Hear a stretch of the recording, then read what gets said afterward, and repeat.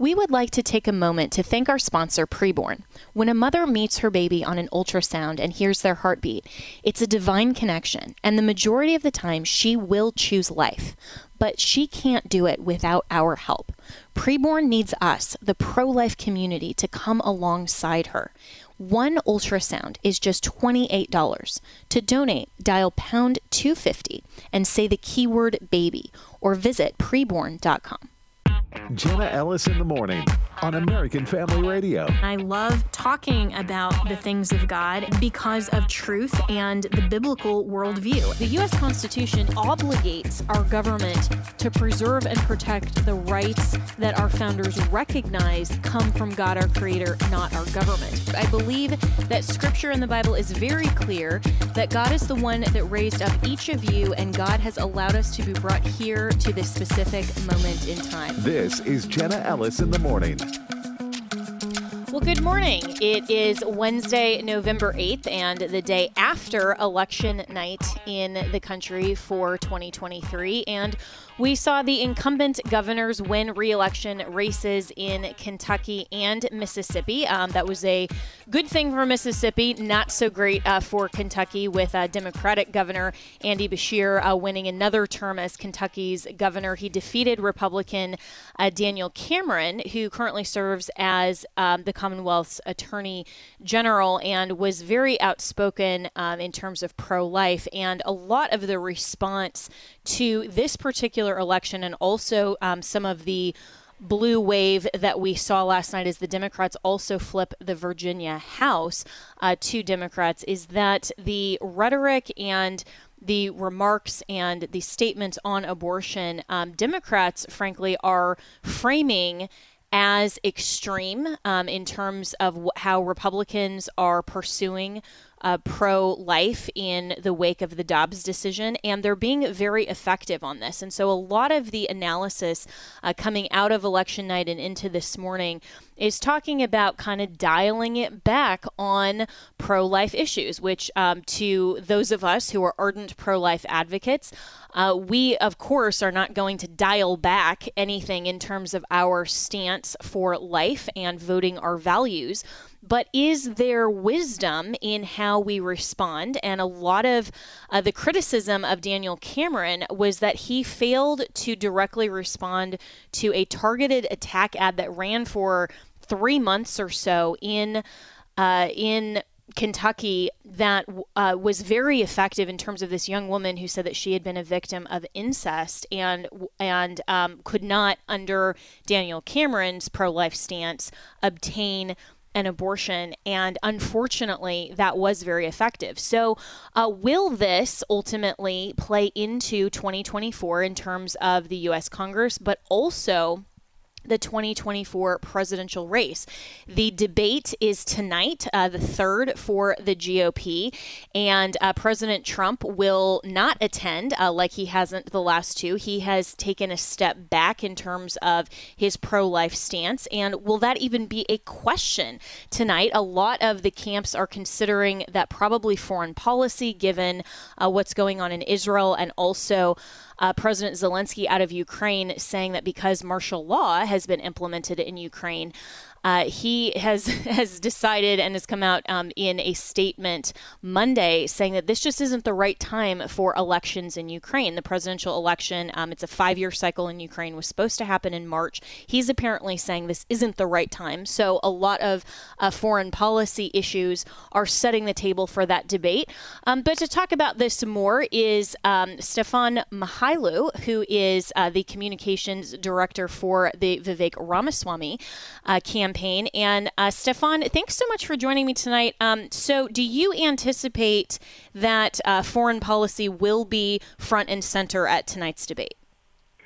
Good morning. It's a blessing to be with you and your listeners. Yes, we anticipate foreign policy to be a big part of the third presidential debate, and Vivek Ramaswamy is crystal clear. He stands with Israel and wants Israel to have an Israel first policy in the same way that Vivek wants an America first policy. He's planning on rolling out a no neocon pledge about keeping America out of World War III and securing our own border before America marches to a third world war. So there's no question foreign policy will come up, but you did mention the issue of abortion. Personally speaking, I am Catholic. I'm very strongly pro-life, heavily involved with our 40 Days for Life movement here in Buffalo, New York, and across New York State in protecting life at all costs. And if it does come up, Vivek Ramaswamy will reinforce his position of being pro-life and protecting life at all costs. But foreign policy definitely will be a major part of it, and Vivek Ramaswamy is going to be crystal clear. America first, keep us out of World War III. And, Jenna, you're going to see a very distinct difference between career politicians who want to line their own pockets by sending us to war and Vivek Ramaswamy, who will put America first and keep us out of World War III. And so, Stefan, I really appreciate you addressing very head-on the abortion issue, because that was going to be my next question to you. I mean, why do you think that Republicans are not winsome in terms of how we address these types of issues? And I think a lot of conservatives are suggesting that that Republicans need to kind of take the Donald Trump approach and be for more exceptions and kind of back off of this issue. And as a conservative Christian, I would say that's absolutely the wrong call. I disagreed with Trump's rhetoric on that.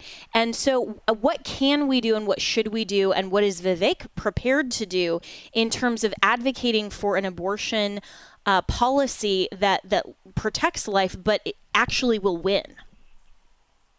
Well, Vivek has been crystal clear that he is absolutely, positively pro-life. It is a blessing that I get to spend a lot of time with him working on the campaign and seeing his very pro-family positions, where he and his wife, Dr. Apoorva Ramaswamy, are raising two amazing, beautiful young boys, and he is very consistent in being pro-life.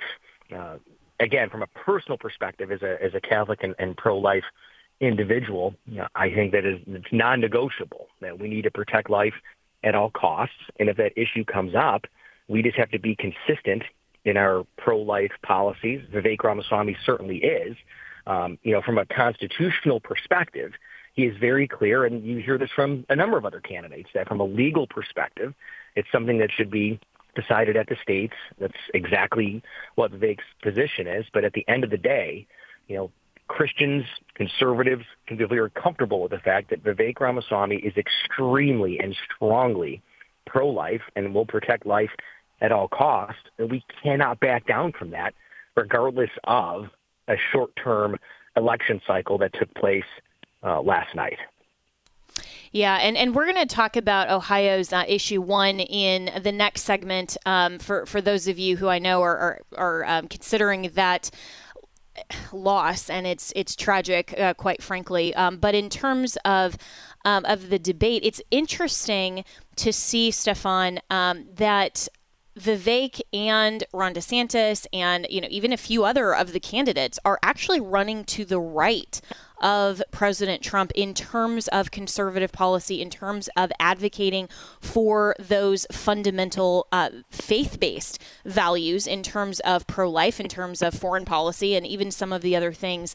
Do you think that will have any real impact in terms of going into the third debate? Are people really paying attention to these debates, or is President Trump right to kind of take a back seat? I mean, he's going to be doing a rally tonight and has Governor Sarah Sanders that is going to be there and endorse him. And so a lot of people are saying, well, this is kind of a division, and a lot of attention will be focused on that.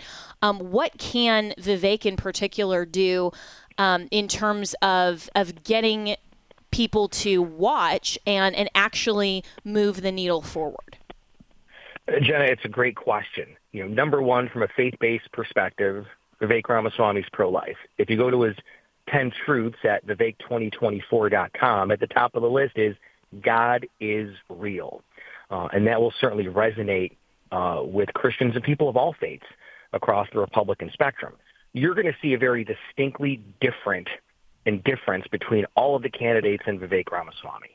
You've got career politicians on that stage who are going to march America into World War III to line their own pockets and make millions of dollars while our sons and daughters go off to war. Vivek Ramaswamy is crystal clear. America first, keep us out of World War III. I think, Jenna, the big difference, too, is that you can only be an outsider once. That's it. And Vivek Ramaswamy is the only political outsider and business owner in this race right now. He's the only one that can go in and destroy the deep state and truly gut the federal government by 75%. He leads and other candidates follow. Vivek put out his policy proposals of gutting the federal government and shutting down a lot of the traditional so-called three-letter agencies. And then lo and behold, other candidates do the same many months later. So I think people watching this third presidential debate are going to see a distinct difference between a business owner and political outsider and Vivek Ramaswamy and other career politicians who want to lead us to war, who want to line their own pockets by going to war. And at the end of the day, Vivek will make every decision based on one principle. Does this put America first? That's what you're going to see on the debate stage tonight. And you mentioned Stefan Mychajliw, who is the Deputy Communications Director for Vivek 2024, that his platform, these 10 truths, and the first one, God is real. And as a Catholic, most of our audience is evangelical Christian conservatives. And we believe in the God of the Bible and the one true God. And there's a lot of question around Vivek's faith being a Hindu. How do you reconcile that statement, God is real, with him being a Hindu versus being a Catholic? I mean, I don't think we're talking about the same God. Well, look, Vivek Ramaswamy made sure that was the fundamental principle and platform of his 10 truths, that God is real. And you look at individuals like Thomas Jefferson, if we're excluding people who are not Christian to become president of the United States, then one of our founding fathers would have been excluded from a faith perspective. Vivek says all the time, God is real. He's a very strong person of faith. I know that he has an extensive Catholic and Christian education from going to St. Xavier in Cincinnati. Faith is a fundamental part of his personal life, his professional life, and his entire life. Faith is incredibly important to Vivek and his wife, Apoorva. And at the end of the day, he will promote faith-based principles for every American. And I think it's pretty consistent. Vivek says all the time he's not running for pastor-in-chief of the United States of America. He's running for commander-in-chief. And at the end of the day, we want a president of the United States and a commander-in-chief who's going to stand up for our faith-based principles, who is pro-life, and who will fight for the Judeo-Christian beliefs and principles that our country is founded on. And that candidate is Vivek Ramaswamy. So at the end of the day, he will fight for Christians. He will fight for people of all faiths. And I think the most important factor to think about is he will fight to make sure that every single person in America will be able to freely and respectfully and openly participate in the religion of their choice. And I think that will resonate with people of all faiths across America. Well, and that is religious freedom in America. I mean, that's what's guaranteed and protected by the First Amendment. And, frankly, I would rather have a Hindu that is in office, that is committed to conservative principles and will actually lead this country than a Catholic in name only like Joe Biden, who is a far leftist Democrat, and look at where we are in the country. So, that to me is not a problem in terms of supporting Vivek. And, that's just a question that a lot of our listeners want to reconcile. So I appreciate you addressing that, especially from a personal perspective. In the last 30 seconds I have with you, Stefan, what is your prediction in terms of tonight, the moment that Vivek will shine the most? He's going to shine by showing America that he will put our country first, not lead us into World War III, and take that no neocon pledge that he's going to take care of business and improve America and fight for our country here at home and put America first rather than marching to World War III. And you're going to see career politicians take their best shot at him, and career politicians fight to go to war to line their own pockets. And it's not going to happen with Vivek Ramaswamy as commander-in-chief. Well, Stefan Mychajliw, really appreciate your time this morning, and I love that your X page says harder to spell than Ramaswamy. That's actually true. So if anyone wants to follow you, it's at, and I'm just going to spell this, Stefan, and the last name is Mychajiw. JLIW. So if you didn't get that, go back and listen to the podcast that will be posted at afr.net this afternoon. So thanks so much, Stefan. Really appreciate it. And appreciate Vivek's voice. And I'm so happy that he got to the debate stage. I think his voice is incredibly important. And we'll look forward to seeing what he brings tonight. So we'll be right back with more here on Jenna Ellis in the Morning.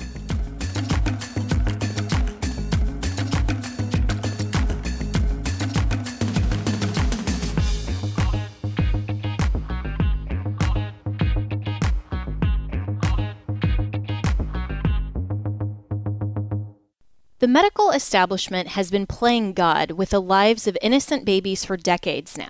Many have grown callous because it seems surreal to think that over 64 million babies have been lost. Preborn will not stand silent, nor should we. We cannot stand by and let babies die at the hand of abortion. That's why Preborn exists, to stand up for those who cannot defend themselves. The only defense for these precious babies is their heartbeat, which begins at just 3 weeks and can be heard on ultrasound by 5 weeks. When a mother making that ultimate choice hears her baby's heartbeat and sees the precious life inside of her, the majority of the time she will choose life. By sponsoring an ultrasound for a mother, you are being the voice of the preborn. Please join Preborn in the cause for life. For just $28, you can be the difference between the life and the death of a child. Just dial pound 250 and say the keyword baby. That's pound 250 baby, or go to preborn.com. That's preborn.com. Welcome back to Jenna Ellis in the Morning on American Family Radio. Well, last night, Ohio voters passed Issue 1, a radical amendment that removes all restrictions on abortions. This coming from Town Hall. It was also carefully crafted so as to remove parental rights not merely on minors having abortions, but also gender transitions. This is because the ballot initiative's text purposefully discusses how the amendment establishes, quote, an individual right to one's own reproductive medical treatment, including but not limited to abortion, as well as referencing, quote, legal protections for any person or entity that assists a person with receiving reproductive medical treatment, including but not limited to abortion. So we failed as the pro-life community to actually go out and convince a turnout in Ohio to vote this down. So what happened? Where are the conservatives? What happened to the pro-life generation? What happened to having really good ground game in the wake of Dobbs? Joining me now to discuss all this and more is our good friend Steve Deace, who is the host of his own show on Blaze TV. And Steve, this was incredibly disappointing, frankly. I think we all, though, if we were being honest, saw it coming. And, you know, Jenna, this goes back to a conversation you and I had several months ago, and I pointed out to your AFR audience that the pro-life, the national pro-life movement is not prepared for the post-Roe world. It is not prepared for a parochial, regionalized, localized battle. It has operated under a massive structure and national fundraising structure of everything has to be done in Washington, D.C. And my fear is they will look at these results and say, well, we not coincidentally have to continue the paradigm that helps us all keep our jobs because we're going to need national abortion bans to defeat this. The problem is, and you know this working in party politics, right now, we have no credibility with the Republican Party. There are two ways that you get politicians to do what you want them to do. One is conviction. Very few times will that work. The other is your position with them, your leverage with them. And right now, you're just not going to get a bunch of Republicans who really weren't pro-life anyway, but just had to act like they were. You're not going to get them to put their pensions and careers on the line when you can't even defend the Trump plus 9 state in Ohio. That's just not going to happen. I mean, we somehow took our greatest, only the American right could take its biggest win in the last 50 years, the overturning of Roe, and turn that into its own little bighorn. And there's a lot of reasons for this. But, and it's ironic that you guys ran the ad right before I came on for Preborn. They're great partners with me on my show. And I even point out when I do their reads, what they just said in their ad. They're one of the few that was ready for a post-Roe world because they're an actual ministry. They're not a business. And all throughout the right, I once asked Tim Wildman at lunch down there. I was down there visiting down there in Tupelo several years ago, AFR. And I asked him why they weren't in Washington, D.C. And he said, hey, man, staying away from there, staying here in Tupelo is how we stay grounded, and keep focused on the issue. Amen to that. And the reality is on the right, whether it's the life issue or elections, there is a major conflict now between what will keep our financial gravy trains going and what will actually win. And there's other issues. That's not the only issue. We have serious work to do on educating people, but those other issues are the result of this one core issue. For example, you were told the polls are great. Trump's winning the New York Times poll. Then another polls are great from media who hates us. And then game day, we get our faces caved in yet again. We're so reduced to ash that our new talking point is we held Mississippi. That's what we're down to. Okay, we held Mississippi, so that's great. Okay, so the reality is there is a major conflict between the industry on the right and the movement on the right. And when you are in opposition or you're in insurgency, that conflict isn't as pronounced as it is then when it's time to actually govern or hold ground. And that's where we're at now. We cannot do the strategic things that are required now for this new era of conflict because it gets in the way of too many people's bottom lines.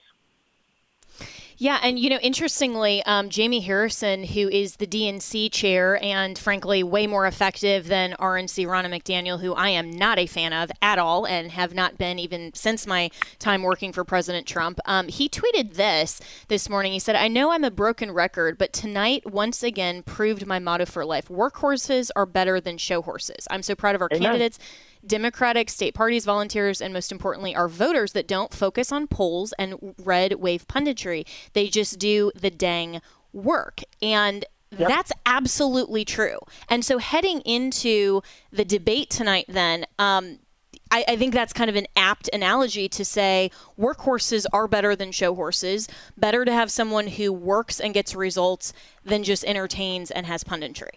So what's your, that's kind of the segue into the debate tonight, but, Ron DeSantis is very pro-life. What does he have to do to overcome this perception of the primary's totally over and Donald Trump has run away with it, so it doesn't even matter if anybody gets out and votes? Well, that comes from the same polls that keep telling us we're going to do all great in all these elections and keep losing. But, the earth shook in Iowa this week when Governor Reynolds endorsed DeSantis. That has changed the entire energy level in Iowa. She's the most popular statewide Republican official of my lifetime. And not just popular with the masses, but we've had a lot of Republicans that could win like Grassley year after year after year, but they're not popular with the grassroots. I always say there's two kinds of Republicans, Jenna. There's the kind you vote for because they're one of us, and then there's the kind you vote for because they're not one of them, okay? And most of the time we're voting for people because they're not one of them. Kim you vote for because she's one of us. So she's not just popular with the wider electorate in Iowa. She's extremely popular with the grassroots. The amount of energy on the ground in the Iowa caucuses changed dramatically in the last 36 hours. In fact, I've just almost never seen anything like it. It was like the caucus process wasn't going, and then suddenly months of it all took place at once. So I would keep an eye on what's going to happen there in Iowa, because really that's the only opinion that matters.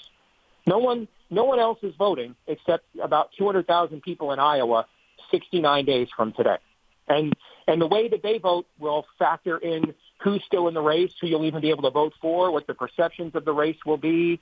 There's no one has ever, every person that's ever won Iowa has finished at least in the top three, or didn't finish in the top three in Iowa, has never won the nomination with one exception. That was McCain, and he missed the top three in Iowa by like 0.3%. So the Iowa caucus winner has always finished no lower than second for the nomination every single time. So the entire energy in the broader landscape will change based on what Iowa does. And so I would just keep an eye on what is going on there. But we have broader problems. And the broader problem truly really is what I mentioned before. But ultimately the people have to decide this, Jenna. Our people have to decide they're willing to do the hard work of what it takes to save a civilization, or are they just okay with continuing to outsource their activism, you play into this silent majority talking point from 1984, continue to be passive? Our people are going to have to decide that, and the candidates ultimately are a reflection of that. I mean, Trump reflects I'll handle everything. Give it to me. I've got everything. You don't have to do anything. DeSantis, if you're going to nominate someone like DeSantis, that's going to take more work than, hey, we just hand it off to him. I mean, he presents such a disruption to the system on a policy level. He's going to require a lot of support on a local level, on a state legislative level, because of what he represents from a policy standpoint.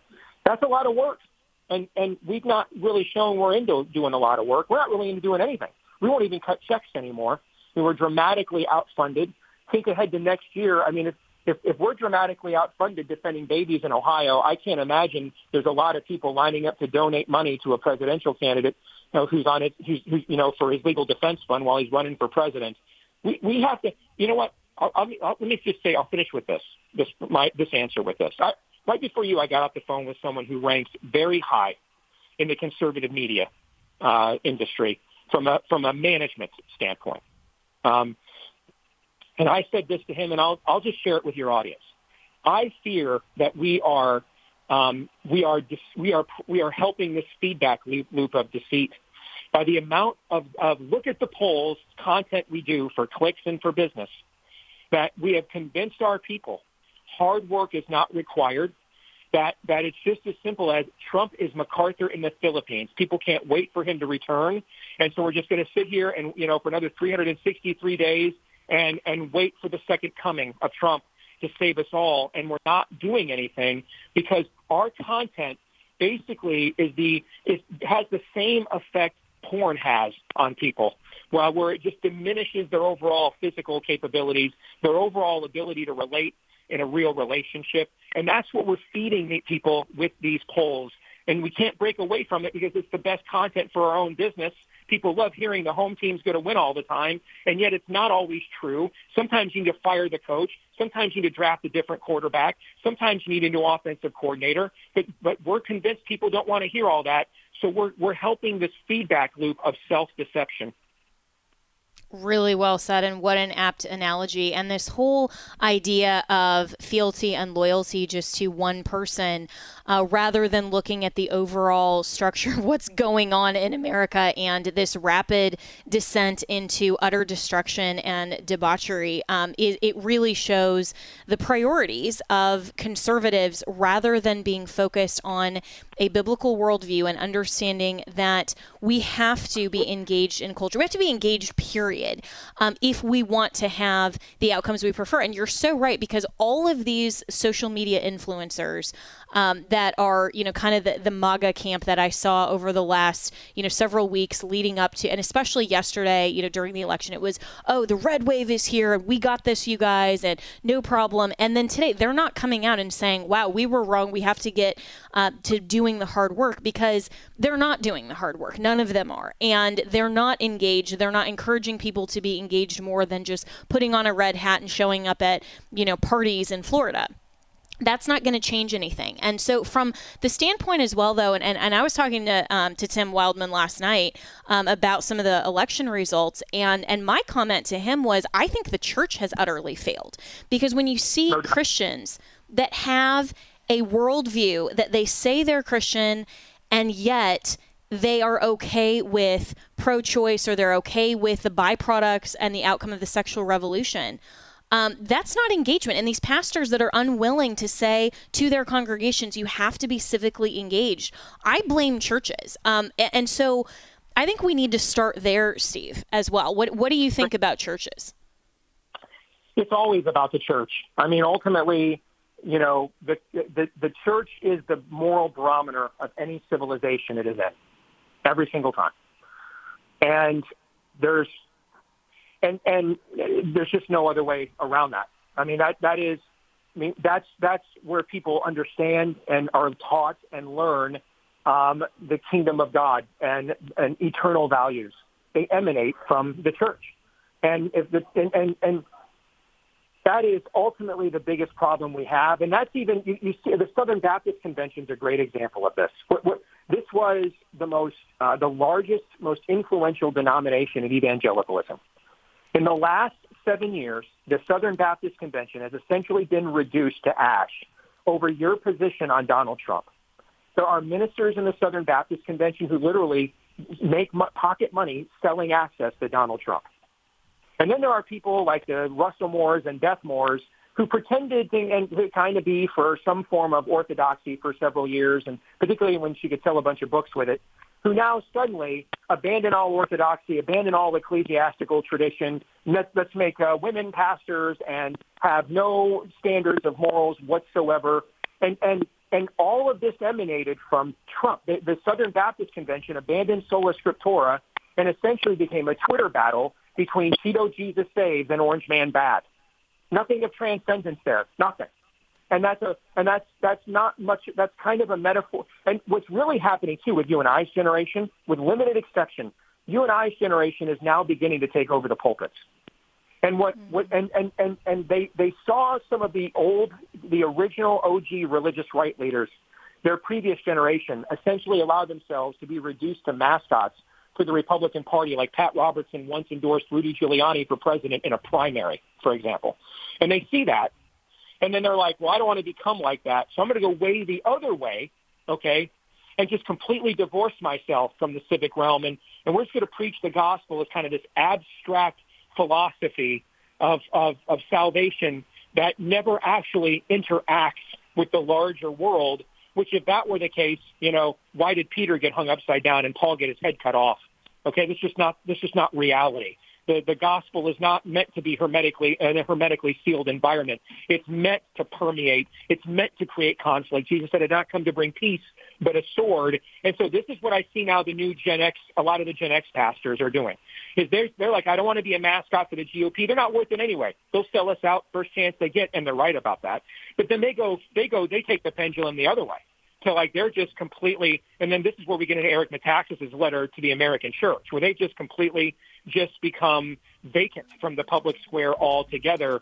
And so nature abhors a vacuum, and so that the church is not interested now. If the church in the previous era threatened the gospel with just political pietism, now it is threatening the gospel with monasticism. We're just going to vacate the public square altogether. There is no measure there. There's no plumb line there. It's all reactionaryism. So well said, Steve. Deace, I so appreciate your thoughts. You are one of the most important voices on all of this because of your biblical worldview and how sharply you cut through all of these issues to the truth. I always appreciate having you on, my friend. Thanks so much. We'll be right back with more here on Jenna Ellis in the Morning.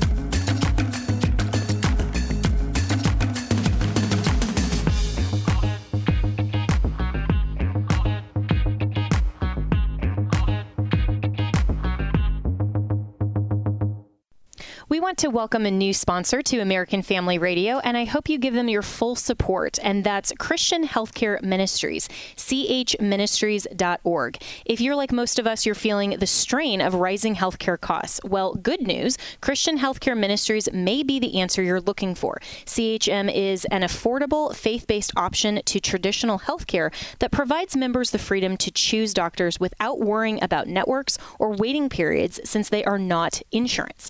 Can you say freedom? CHM is the longest-serving health cost-sharing ministry and has been around for over 40 years, helping Christians pay for and pray for one another's medical bills. They are tried and true and have members in all 50 states and around the world and have covered billions in medical bills. Members not only get advantages from the affordability, flexibility, and reliability of CHM, but they also receive access to 24/7 telehealth services at no additional cost. It's no surprise surprised that doctors across the country appreciate working with CHM, and so will you. Make the switch today by visiting chministries.org/AFR. That's chministries.org/AFR.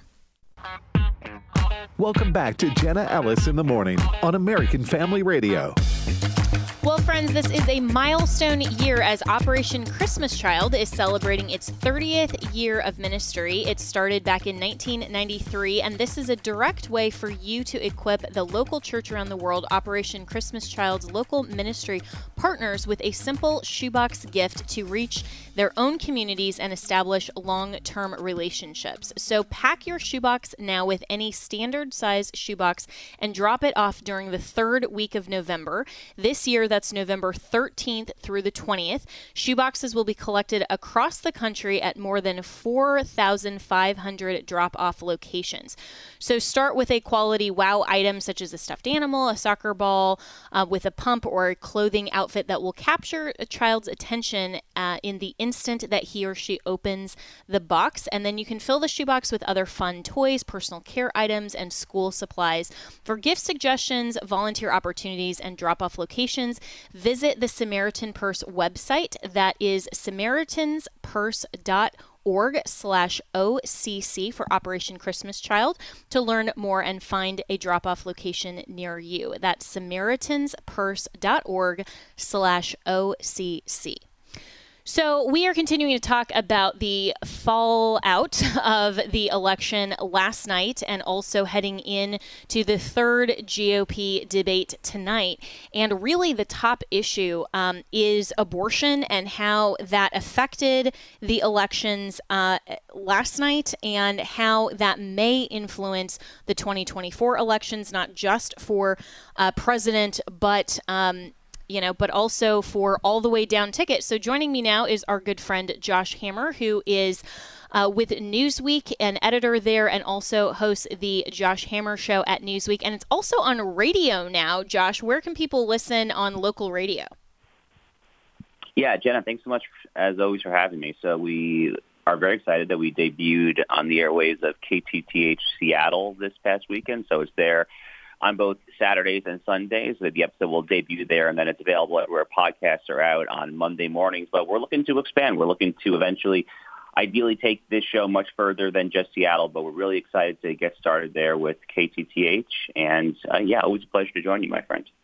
Yeah, well, congratulations on that, and I hope that you do expand because your commentary is one that I follow and read and have for years, even, when we just knew each other on social media before we actually became good friends in person.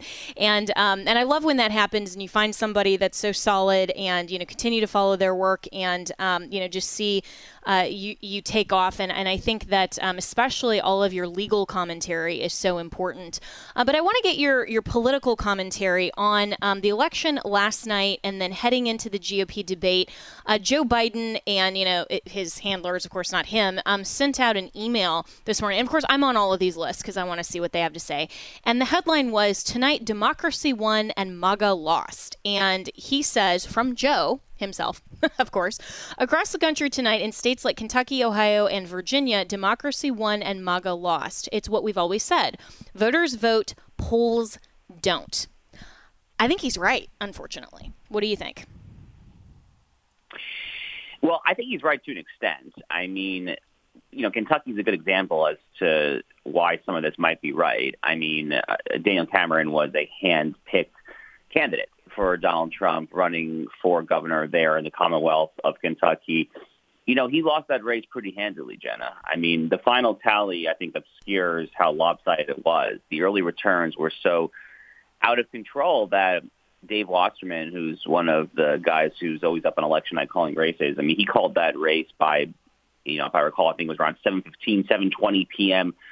Eastern Standard Time. I mean, that's really early. That's really early in an election night to call a race that Republicans really should have, at a bare minimum, been closely battling for. I mean, Kentucky is a very, very red state at the federal level. It voted for Donald Trump by massive margins, about 2016 and 2020. Yes, the Beshear family name maybe carries a lot of gravitas there in Kentucky, but the fact that Cameron so heavily underperformed, I think definitely does impugn the political judgment or lack thereof of Trump and the whole Mar-a-Lago political operation. It's obviously not the only data point that we have when it comes to that. I mean, going back to the 2022 midterms, there were any number of other candidates who were hand-selected by Donald Trump who ultimately went down in flames. There was, of course, there was Herschel Walker in Georgia. There was Dr. Oz in Pennsylvania, probably two of the more prominent examples there. Herschel Walker maybe being the most painful loss to suffer there. It was a very close race, of course. But there are other problems going on here, Jenna. I mean, you alluded to the abortion issue. Look, this is a tough issue. I mean, it's something that both of us are very outspoken on. I mean, I spoke at a pro-life activist conference as recently as 2.5-3 months ago out in Utah, and I wrote a speech for that conference, and it was kind of a difficult message to deliver to an audience of pro-life activists, of pro-life lawmakers, because I took a more kind of reasonable, kind of restrained, you might say. I was more restrained than basically saying, let's go ban abortion now. Look, obviously I would prefer to go ban abortion in America right now. I actually think that the 14th Amendment's Equal Protection Clause, properly interpreted, probably requires that result. However, the reality is, Jenna, we just can't ignore these results. I mean, time and again, the voters are saying that they're simply just not ready for that. And that's a very, very difficult place for pro-lifers to be in there. So I think it's a combination of multiple factors there. But clearly, I do not think Donald Trump is very good, would be a very, very strong understatement at picking candidates. He has a very bad track record of his candidates now going down in flames in midterm elections just like this. Yeah, and I think that this also speaks to the RNC's national leadership and Ronna McDaniel in particular that just can't win. I mean, she's so ineffective at her job, and it seems like the Republicans, and I was actually talking to a couple people who work for and with the RNC, and I won't name them, but, last night after the election results, and none of them like her. I mean, everybody says, we wish that we had Harmeet Dillon. And this is, it seems like, and they agreed with me, that Ronna seems to like the position of the minority because that just allows her to go on media hits and really not have to do the work that it takes to do anything other than complain about the Democrats and fundraise and then, have a really great salary and a nice life. And that's not what conservatives expect, nor should we, from a party that is supposed to represent our values. And so moving ahead then into the third presidential primary debate tonight, how much emphasis do you think will be or should be on the disaster that was not the red wave last night, and how can candidates address that without the presence of Donald Trump being there? I mean, I think this is a huge opportunity to address it head on. Yeah, it is. And look, there's one elephant in the room, and I'm happy that you brought up Ronna McDaniel, who she's just atrocious at her job, Jenna. I mean, in most fields, in most lines of work, if you are grossly incompetent for years and years on end, if you have failed to rack up any tangible wins on the board and just perpetually lose, in most lines of work, you would have been out of a job towards the beginning of that streak of losing, because most people who properly are aligned by incentives, especially in the private sector where you have profit and loss and all of that, they'd be out of their jobs. And it really is remarkable to me that here we are, it is November 2023, Republicans have yet again suffered a terrible loss, and Ronna McDaniel is still, slurping down big meals and luscious, living lusciously with a massive, massive salary. And the person ultimately to blame, I think, for her remaining in that position is Donald Trump. So that's a nice way, I think, to kind of potentially bring it back to Trump tonight on the debate stage if this question gets raised about what happened in the midterms last night, and I fully expect that it will. It's so timely. How can it not? I would hope to see Ron DeSantis, perhaps among others, talk about that. Talk about, what is Ronna McDaniel doing there right now? I mean, Donald Trump, again, he equivocated to explicitly go all in for Ronna at the time that Harmeet Dillon was challenging her, but it was the world's worst kept secret that he was having a lot of his surrogates behind the scenes there, the RNC committeemen, go ahead and put her over the finish line. DeSantis, if you recall, Jenna, actually ultimately came out explicitly in favor of Mychajliw. And I think she did that in an interview, or he did that in an interview with Charlie Kirk, actually, if I recall. This is a potentially very, very good talking point, a very good line for Ron DeSantis to use there. There's been so much misinformation from the Trump world, from the Mar-a-Lago crew, these ridiculous late-night, semi-drunken, illiterate screeds on Truth Social. All of this stuff saying that, Ron DeSantis is the Karl Rove, Paul Ryan establishment rhino. You and I both know that is transparent nonsense. Ron DeSantis has been anti-establishment since his very first days in Congress, where he was a founding member of the House Freedom Caucus. But this is, I think, a very tangible, clear way to demonstrate that to the voters, is to say, you know what, Republican voters, you don't like losing? Well, guess who's responsible for losing? Well, it is Ron McDaniel, and to no small extent, yes, it is Donald Trump and his horrific slate of hand-picked successors himself. So it's a potentially very fruitful path, I think, to go down. And again, I would anticipate that the interviewers would go there just because it's so fresh in our memories. It literally just happened last night. So I would encourage the DeSantis camp to go full throttle in that line of attack. Yeah, and I think that would be effective not just for DeSantis, but for everyone on the stage who is saying that they would be a better pick of personnel, because that was one of the main drawbacks and the main criticisms of the Trump administration was a lot of the personnel picks, and everybody who was vocally against Ron McDaniel. It was something, like 98% in like all of the polls, which of course didn't matter because you only had the delegates, the RNC, the actual people in the states that voted her back in by a wide margin. And so it wasn't really the constituents' choice. And that is something that is, I think, accurately, directly attributable to her being Trump's handpicked person. And, here we're in yet another election that there's no red wave like all of these social media influencers were predicting. And somehow nobody connects the dots here to say, okay, well, whose fault genuinely is that, and how can we move forward? And I think we need to ask and answer that question responsibly without just fealty to one party, one personality, because this matters. This matters to our system of government. This ultimately matters to the future of America. And so, how important will this debate tonight be? I'm seeing already a lot of the mainstream media and the leftist media saying, this is going to be a contest between DeSantis and Haley because she's rising in the polls, which I find very interesting. Do you think there's any legitimacy to that in terms of her favorabilities going up when clearly she's much more of the establishment bent, and everything that the Trump camp is complaining about DeSantis is actually accurate about Haley, not DeSantis? Yeah, that's totally right. Nikki Haley's entire political platform is essentially a throwback, is the best I can tell, to the 2004 to 2008 era Republican Party, the era of George W. Bush, John McCain, kind of a swashbuckling, spread democracy across the tentacles of the world, neo-conservatism with a Wall Street Journal editorial board style approach to corporatism, and tax cuts are always the solution. Don't worry about what's happening in middle America with deindustrialization and trade deals. It's just a total time machine backwards there. It's been interesting to me to see the Haley campaign try to surge of sorts. Yeah, she's had a couple of debate performances that have registered fairly well, I guess, in the eyes of those who are watching her. But the contrast, again, when it comes to substance between her style of governance and Ron DeSantis' really could not be clear. If you want to ultimately get to a mano-a-mano versus Donald Trump, and if you want that person to literally, again, be a throwback to the Republican Party of 20 years ago, just trying to revert back to before Trump went down the gilded escalator, then Nikki Haley is your horse.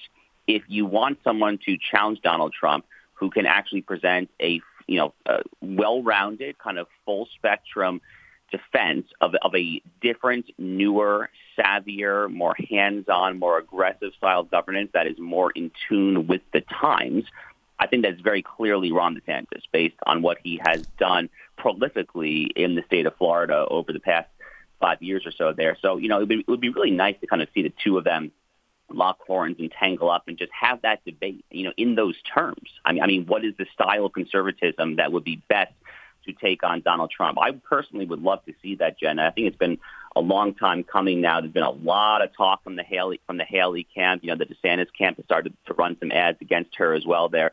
I personally, for one, would relish, I think, seeing the two of them just have that debate. What is the best nature, the best type of conservatism to take on Donald Trump and lead this party and this country forward? Yeah, and I hope that with only 5 candidates being on stage tonight, we'll get a little bit more robust responses from all of the candidates. And I hope that will allow a little bit more of that clash and more than just, the 2-minute kind of responses. But we'll see tonight. So Josh Hammer, we're already out of time. I could talk to you for a lot longer, but thanks so much as always for joining. You can follow Josh on X at Josh_Hammer and also listen to his show at Newsweek. And you can reach me and my team anytime, Jenna at AFR.net. And we'll be back tomorrow post-debate with some of that analysis.